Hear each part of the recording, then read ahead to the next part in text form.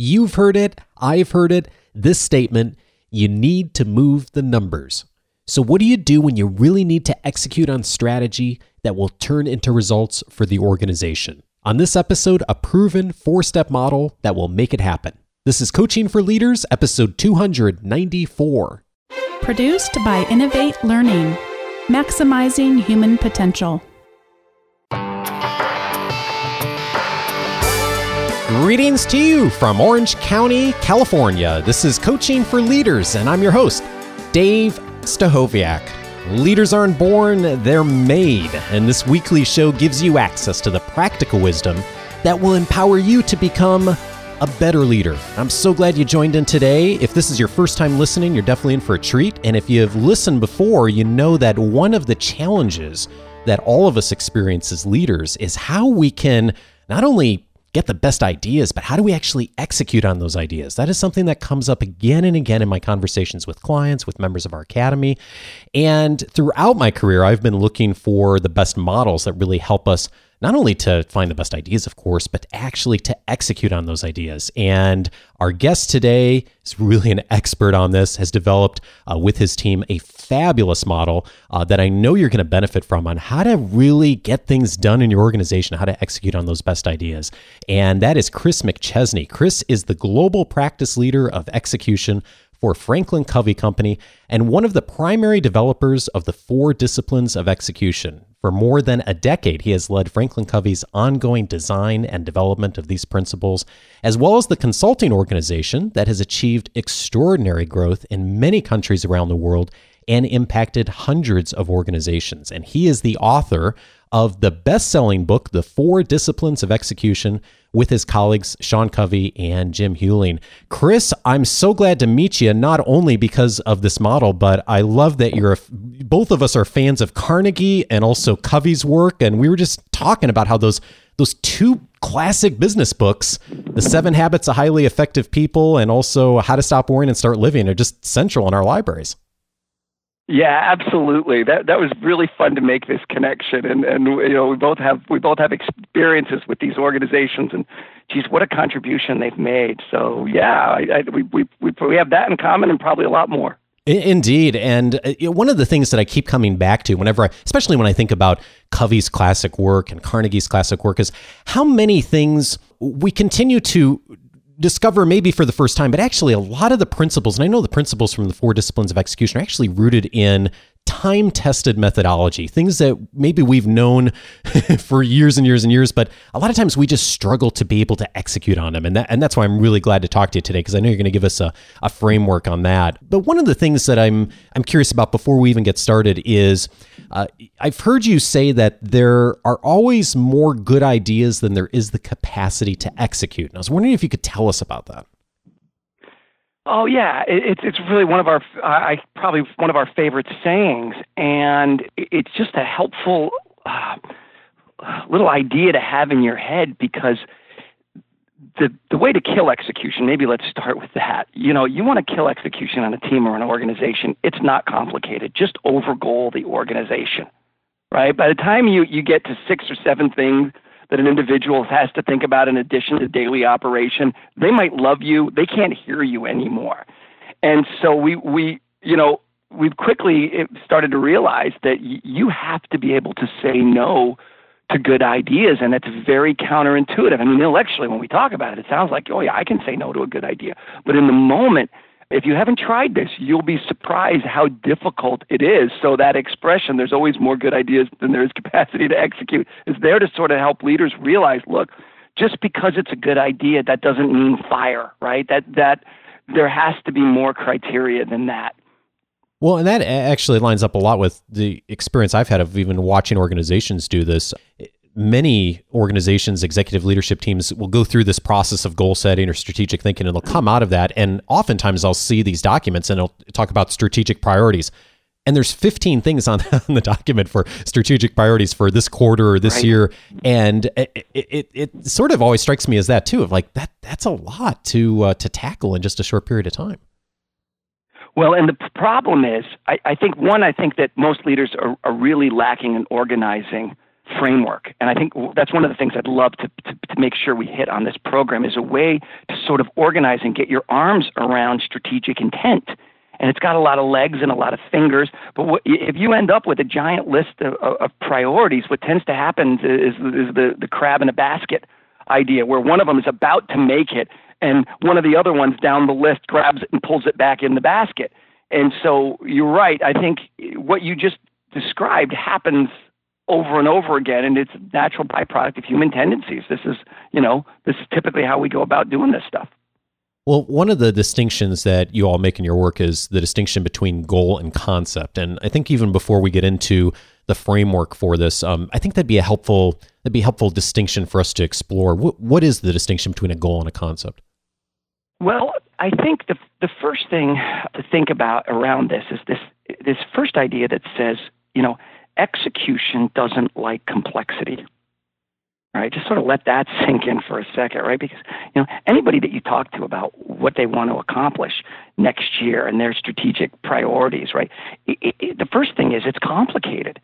And you got to know right off the bat that, I actually worked for a popcorn company for a year, and they always kept complaining and saying, it's popcorn. How did we make it so complicated?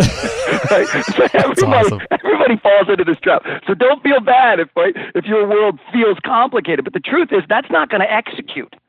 And so one of the sort of the guidelines of the rules and is that, all right, when you want to move things out of complexity, it's very difficult to execute on a concept as well. And leaders love to talk about strategy conceptually. And we have sentences and sometimes paragraphs to describe what it is we want. And that doesn't execute well either. What you want is a specific target. And the first discipline is really all about that. It's all about moving from concept to very specific targets or goals. And that have three components. They got a starting line, a finish line, and a deadline. And if you can, part of the trick is, can you reduce your strategy, your strategic intent, to the fewest number of executable targets at the front line of the organization? That's kind of the end game of the first discipline. So keep it as simple as possible to just the basics. Where are you at? Where are you going? And what's the deadline to get there? Yeah. I noticed one of the words used in your work is intersection. And one of the things I was interested in reading is that one of the terms you all use is the term wildly important goal. And you point to the fact that that's an intersection of what's really important and what's not going to happen. And I found that really an interesting concept. I was wondering if maybe you could explain that to us. Yeah, well, it started by the question didn't start that way. For years, what we were asking people is, what component of your strategy requires a significant change in human behavior? And there was something about that question that would just cause people's brains to lock up. Because they're like, well, what part doesn't require a change in people? What do you mean by change in behavior? And what we're really getting to is there's usually a component of what you're trying to do that's going to be harder to execute than anything else, but it's really important. And that component always requires people to have to do something new or different, or said differently, requires a high degree of human engagement. And so to get your brains thinking about this, we went back to this question, which is, all right, to identify that, just think about, in terms of your area of responsibility, what lives, right? What lives at the corner, and you said it perfectly, what lives at the corner is really important. We have to deliver on this. And look, if I'm honest with myself, right, if we keep doing what we're doing, this is not going to happen. And it's like the intersection of those two ideas, there'll be a couple of things that'll go through your mind, not more than a few. And that's really kind of your, needs to be your execution focal point. And it's against that wildly important goal that we really bring this full execution muscle, this methodology. What we're going to talk about today is not like something that you use on everything. This is very powerful medicine that you apply to those strategic bottlenecks. I think part of the genius here is in the language. So like you said, if you start talking about what requires behavior change and all those kinds of things, people people have a hard time kind of putting their heads around that. But when I think about that intersection, I'm guessing almost everyone listening has already thought of like, what is that thing right now that's really important, but it's not going to happen if we keep doing things the way we're doing it. Yep. Well, let's go to the first discipline then. You already articulated it, and I'm curious maybe if you could give us some examples of how that sounds, because it's not complicated, but it's powerful as far as really articulating things that way. And I'm wondering if you could share with us what are a couple of examples of what you've seen organizations do around setting something around that first discipline. Yeah. So the first thing I want everybody to know is resist the idea to pick some global thing that really is an umbrella for everything else. Right? I mean, we know if you're starting a new business, you're going to want EBITDA, right? I mean, we know if you're running a sales organization, you're going to want top line revenue, right? And that's it's really easy to say, okay, I'm going to put my target on increasing EBITDA from X to Y by when, and I'm done. And you're really not done, because even though you gave it a finish line, you didn't narrow your focus. So if the thing that you've chosen as your wildly important goal, if you like that, or focal point, if it represents the sum totality of all your work, you haven't narrowed your focus at all. And that's what the first discipline is all about. We call it focus on the wildly important. It's about narrowing the focus. And so what you're looking for is some strategic priority target, right? That thing that lives at the intersection of really important and isn't going to happen, that's as narrow as possible and yields the biggest impact. So for instance, if we could get our first year salespeople to break even, right, at the end of the first year, wow, what we could do with our whole organization, right? I mean, There's 50 things going on here, but if we could do that, it's a game changer. And what if we put all of the muscle, marketing, and what if we put all those things against getting those first-year salespeople to pay for themselves? Or, you know what, right now, we've got a great new business engine. We're churning, 35% of our clients every year. And we don't even have a good way to capture that. And what if we could reduce client churn from 35% to 15% this year? What's the math on that one? It's a specific piece of the equation. And of course, that changes depending on who I'm talking to, right? Depending on your area of responsibility. But that tends to be the starting dialogue. And then I would just say, let me add one more thing just to help. When you think of this big list of priorities that you might be looking at, I want you to sort of, first of all, take out everything that can be done with the stroke of a pen, more or less. In other words, right, money, authority, we're going to hire anew, we're going to reduce our number of SKUs, right? It's stuff you can do because you're the boss, because you got money. I mean, yeah, there's some follow-up, but pretty much you can do it because you're the boss. Just take all those elements and set them off to the left. And then take all the elements that are life support, right? Critical things that got to be maintained, but improving them doesn't represent a significant financial win. I mean, losing them might hurt you, but these are things that have to be sustained or maintained. There's no huge upside. And move all those off to the right. What's an example of something that's like a life support thing? Is that kind of the whirlwind normal daily stuff? So exactly, whirlwind, day-to-day operations. So this is going to, right, this might surprise you a little, but believe it or not, safety in the airline industry. Because if you sat down with a group of airline executives and you said, what's the most important thing? They would all say, oh, safety, safety, safety, safety. Well, that's fine, it is. But guess what? It's not in jeopardy. There's no gap to close. There's no change in behavior that's needed. As a matter of fact, we don't want them changing behavior. You guys, whatever you're doing, you keep right on doing it, right? Yeah. So it's this giant part of what we call the whirlwind or life support, but it doesn't make for a good candidate to be a wildly important goal. In other words, it's not a good candidate for the treatment we're going to talk about right now. So safety might be, or time to market, or there could be any number of a dozen metrics that are critical to your operation that maybe are not optimal, right? You're tempted to chase them, but as long as they don't go backwards, or maybe if we get moderate improvement, we'll probably be okay.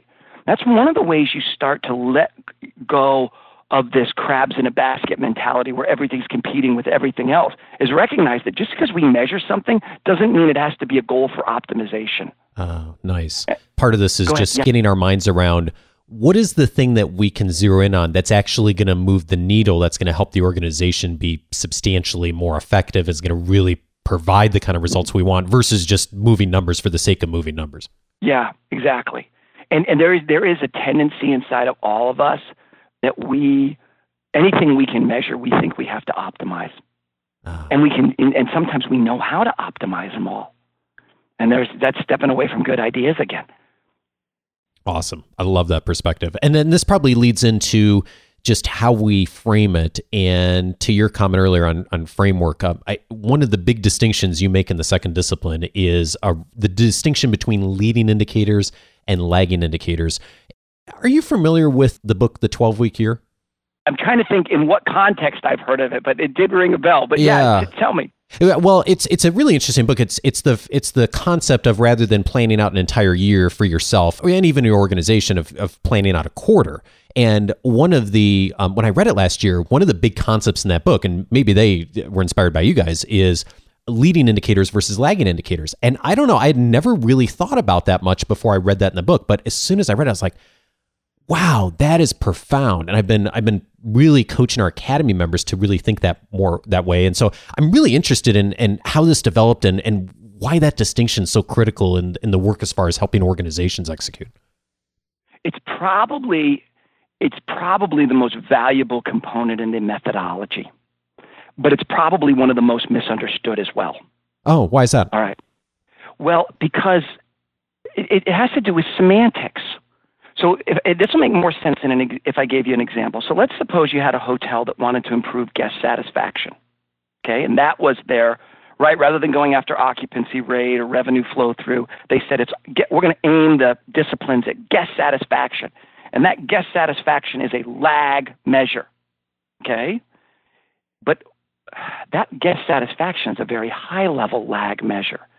And what you actually need, in our vernacular, you need to break that down into, and by the way, that lag measure is also a wildly important goal. So we use this other little nomenclature and this is the only thing if you're listening, this is the only thing I want you to write down. This one expression: what are the fewest battles necessary to win the war? This is a question that one of the NASA engineers asked during the years they were going after the moonshot in the 60s. What were the fewest battles necessary to win the war? What were the fewest battles necessary to get to the moon?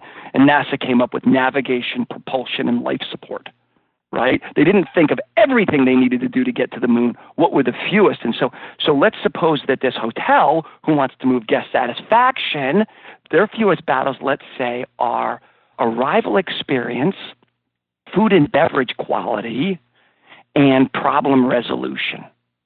Okay, so there's a temptation right now to say, those must be leading measures for guest satisfaction, but don't do that.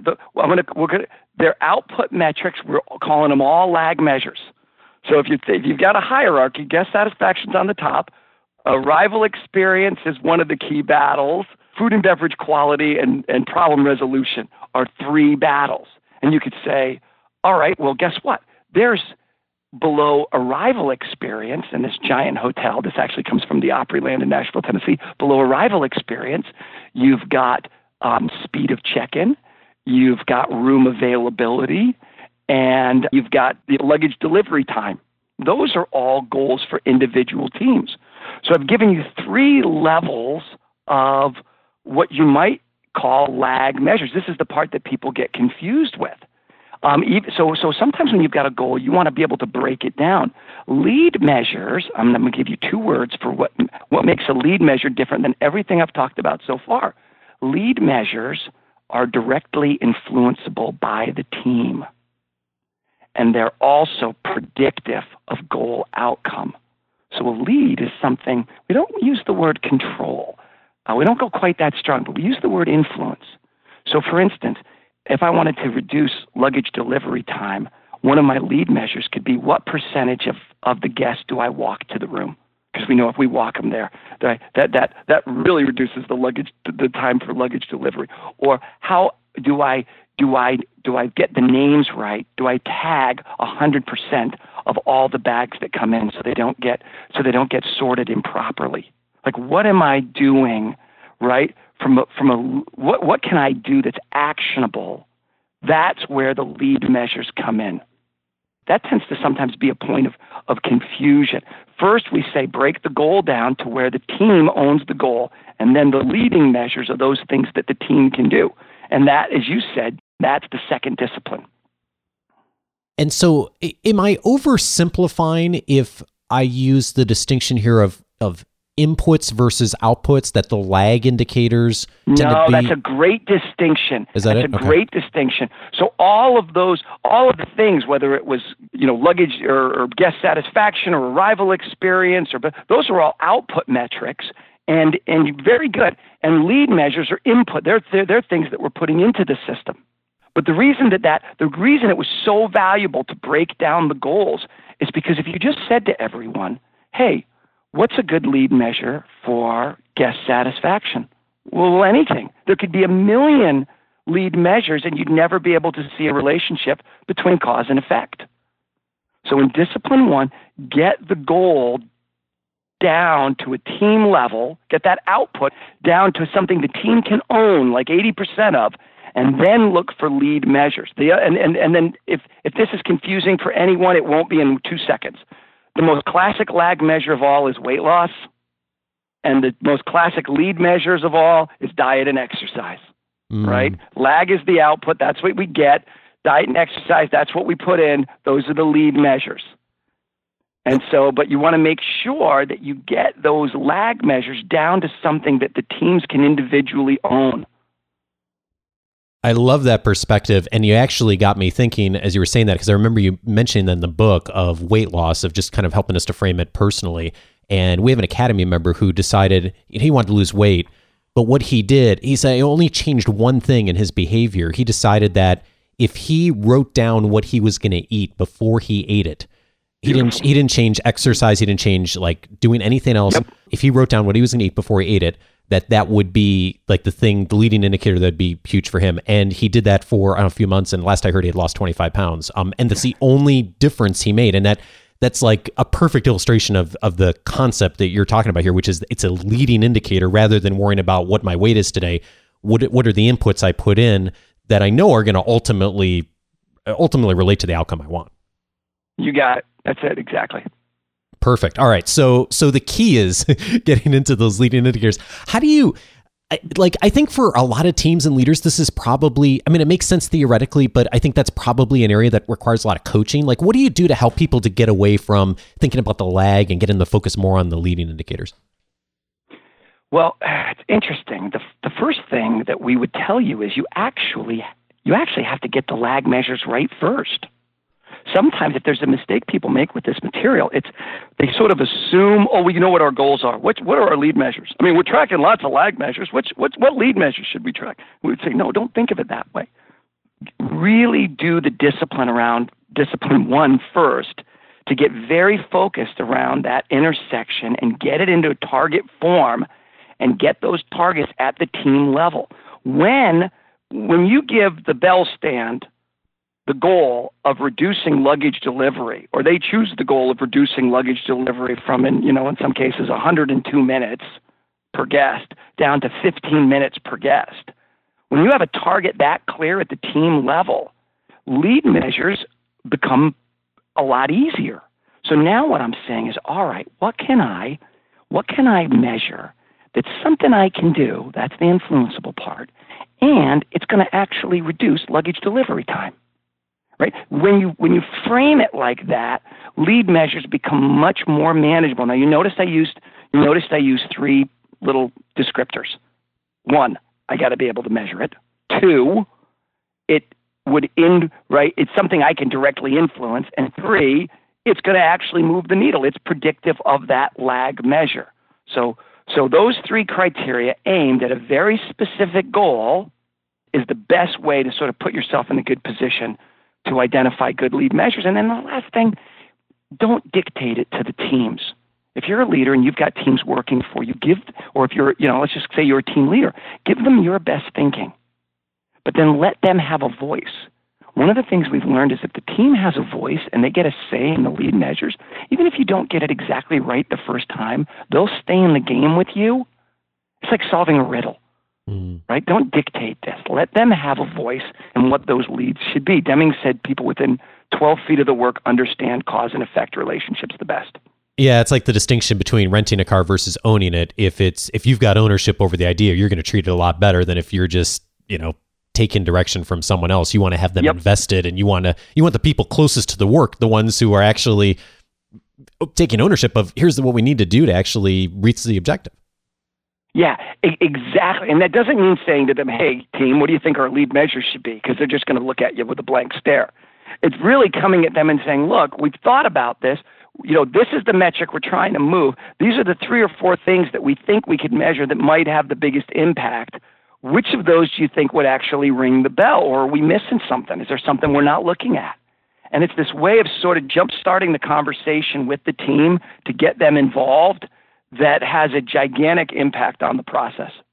So the third discipline is around visible scorecards. And as I was reviewing the visible scorecards and hearing you talk about it a bit, I was thinking that a lot of organizations probably think that they have scorecards, and that's been a term that a lot of organizations have used, of course. But part of this is just getting solid on how that fits in with the framework here. And so, what's the right way we should be thinking about how to make scorecards and make them visible? Yeah.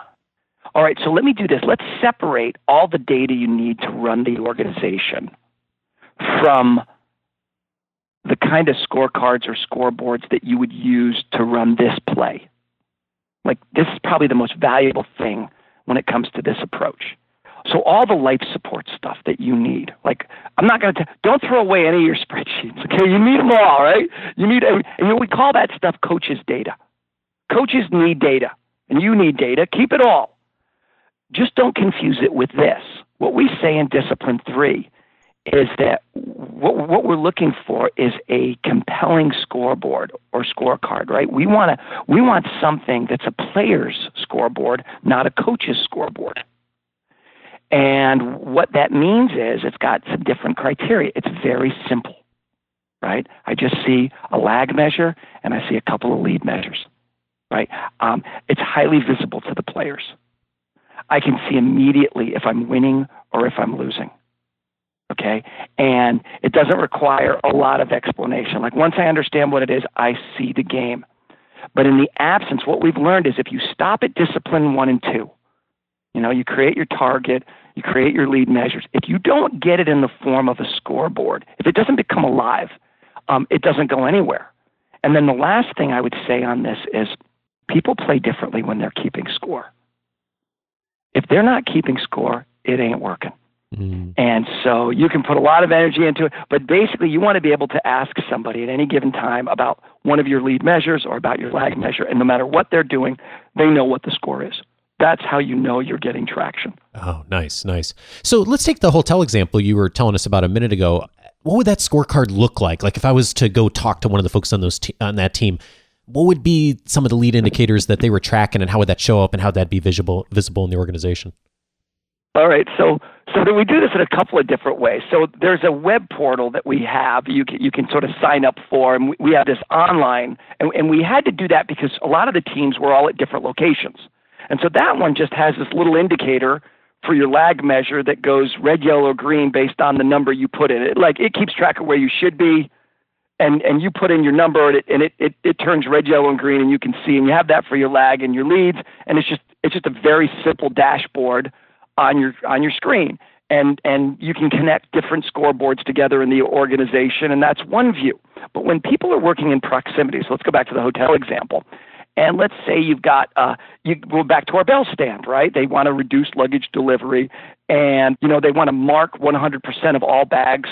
They want to identify all bags coming in, and they want to walk 50% of the guests to the room. Let's say the 2 lead measures, which, by the way, brought luggage delivery from 106 minutes down to 12 minutes. Oh, wow. They crushed that metric. That's awesome. Right? So what do we tell them? We give them I'll tell you what we tell them, and then I'll tell you what they do. What we tell them is, hey, keep it simple, and put a simple graph for luggage delivery on the right with a definition on the left, and the same for bags marked, and the same for guests escorted. Okay, and give us a little definition on the left, give us a little graph on the right, lags on top, leads underneath, and we give them this nice, clean little thing. And then what they end up building looks nothing like that.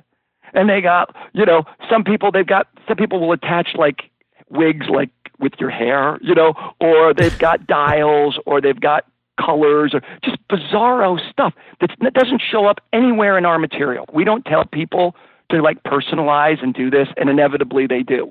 And so basically the answer is I have no idea what they're going to get back, but the team owns it. It's their thing. And as long as it keeps track for them and they know the score, God bless them.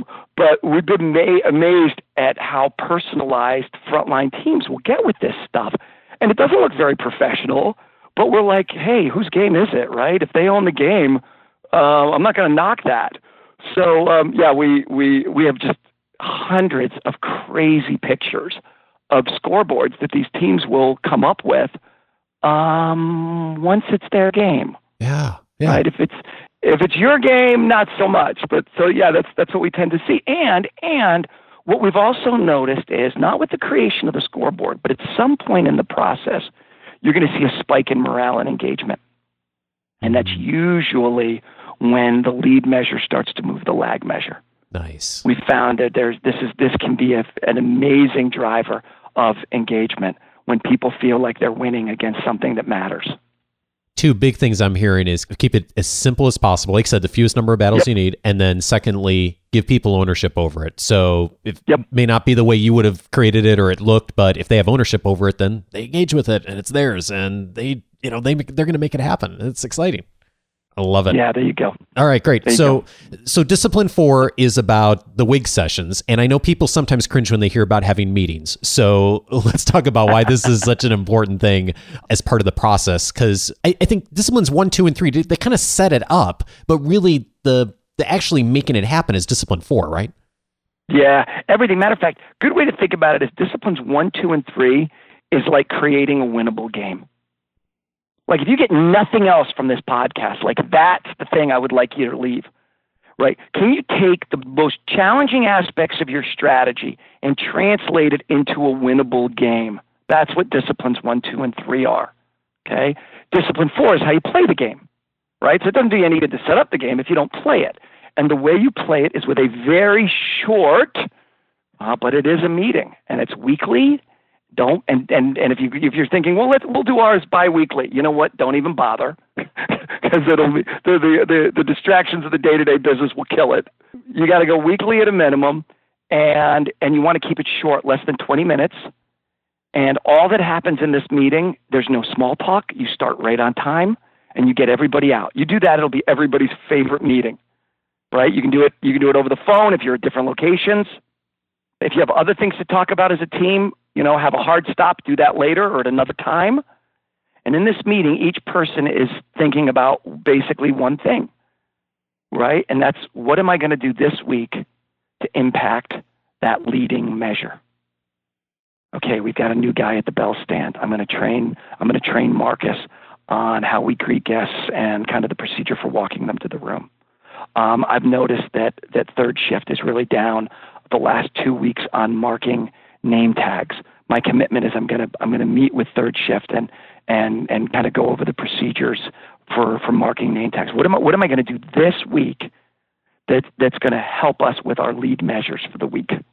So each person's making a commitment, and I'm guessing too that's the part of the power of this is it's not just that they're reporting to the boss or whoever's facilitating the meeting. They're actually they're having some accountability to each other, right? Yeah, this was a nice surprise too. People don't like to disappoint their bosses, but they get over it. They'll do almost anything not to disappoint a peer group, particularly. Interesting. And we hear people saying like, I was not going to go in that meeting and not have that commitment done for the week. And so what's happening is you're putting energy against leverage. The lead measures the lever, and you put energy against that every week. And it's a very healthy form of accountability because nobody's giving you that commitment. You make the commitment. it also raises the stakes of the game. Like there's two things from a morale standpoint we want you to get your head around. You want to improve morale and engagement, right? It's not about pay. It's not about benefits. It's not about whether you like the boss or whether you have a best friend at work. I mean, all that stuff will influence turnover. And if you get some of that stuff wrong, it'll tick people off. But engagement, it has to be tied to progress and achievement, right? You don't believe me? Go back, Google Frederick Herzberg in the 1960s and look at all the data that was done on that. HBR did a whole big piece on this in 2011. Engagement is about winning, and we didn't realize what we were doing when we started the disciplines. But if you can create a winnable game that matters, and disciplines 1, 2, and 3 is all about creating the winnable game, but discipline 4 is about communicating that it matters. If you're meeting on this every single week, right, it matters. And it sends a message that, look, we got a lot of things going on here, but nothing is more important than closing this gap, than achieving that wildly important goal. And we'll tell you, the human component of this is very powerful. We believe it's the creating a winnable game and giving people the opportunity to experience achievement at work. It doesn't have to be around every aspect of what they do, but around something that they feel matters, has a bigger impact on engagement than anything else you can do.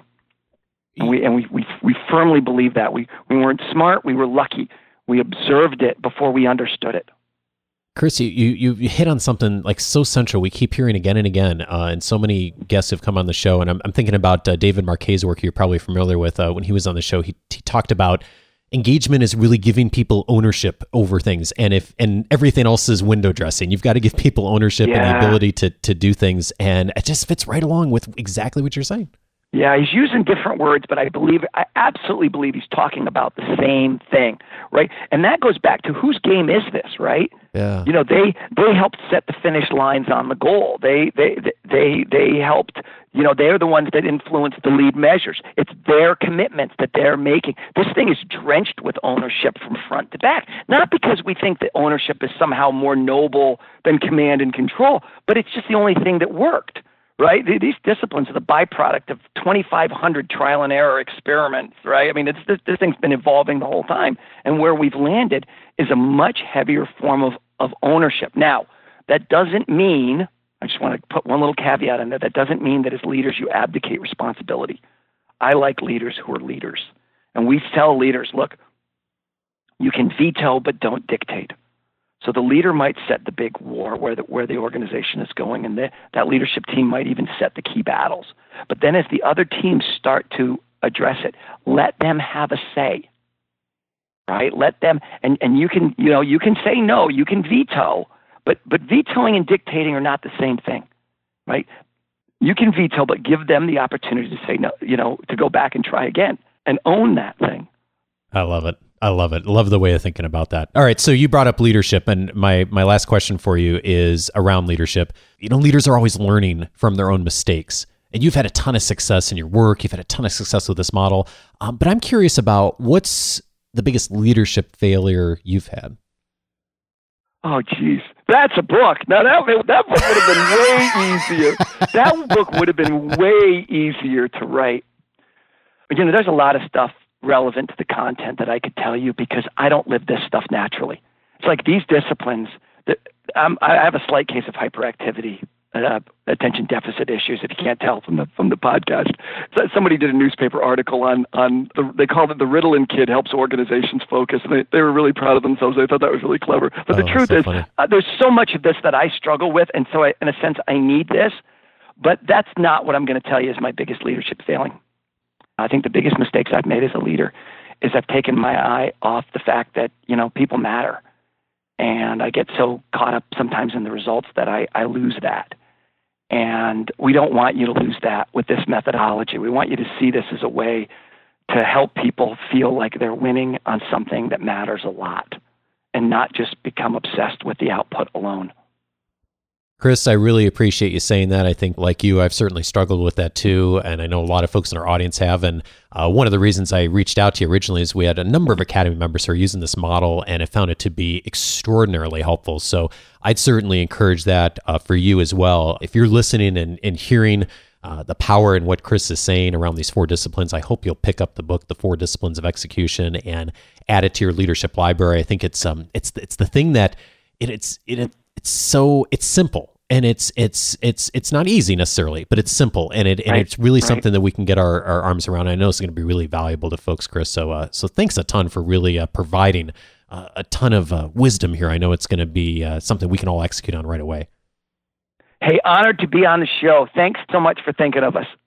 Chris McChesney is the Global Practice Leader of Execution for Franklin Covey and the author of The 4 Disciplines of Execution. Thanks again, Chris. Thanks so much.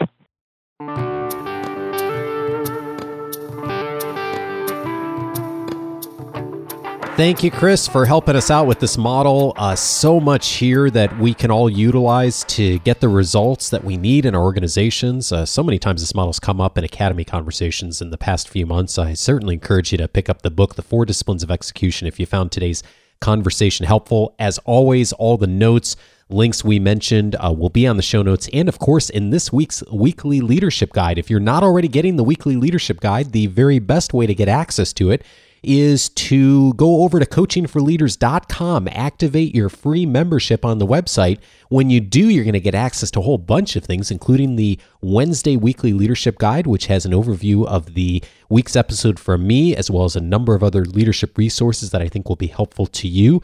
In addition, you'll get access to the full podcast library for the last 6 years of the show that's searchable by topic, and you'll get instant access to my 10-day free audio course that's titled 10 Ways to Empower the People You Lead. It is a 10-minute a day or less lesson on how to be more effective at getting the best immediate practical results to lead more effectively. All of that you get access to at coachingforleaders.com. Just set up your free membership, and that will get you started on that and much more that's in the membership dashboard there. Thanks for everyone who has completed that. We have thousands, almost 4,000 members that are on the free membership now. Thank you so much for those of you who have connected with that. It's so great to get to interact with you more and be talking with you more each week. And when you're online, I also hope that you will check out some of the related episodes to today's conversation. Speaking of that back catalog, there's a bunch of conversations that will align well if you found today's conversation helpful. First one is episode number 117, The 7 Steps You Follow to Delegate Work. We talked just a touch about delegation in this episode. That's also, of course, a critical skill set for so many leaders when thinking about execution and strategy. And it's something that I find that so many leaders struggle with, of having a really good delegation process and knowing exactly what to do and what steps to follow in order to delegate work. Episode 117 walks you through 7 steps that I think are going to be the ones that will be most valuable to you. Check that out if that's important to you. Also, check out episode 207, How to Transform Your Limitations into Advantages. I had Mark Barden on the show a while back. He's the author of the book, A Beautiful Constraint. One of the challenges that I find that come from leaders a lot when they're in the situation where they need to move on something and need to produce results is they say, well, we don't have the resources, we don't have the budget.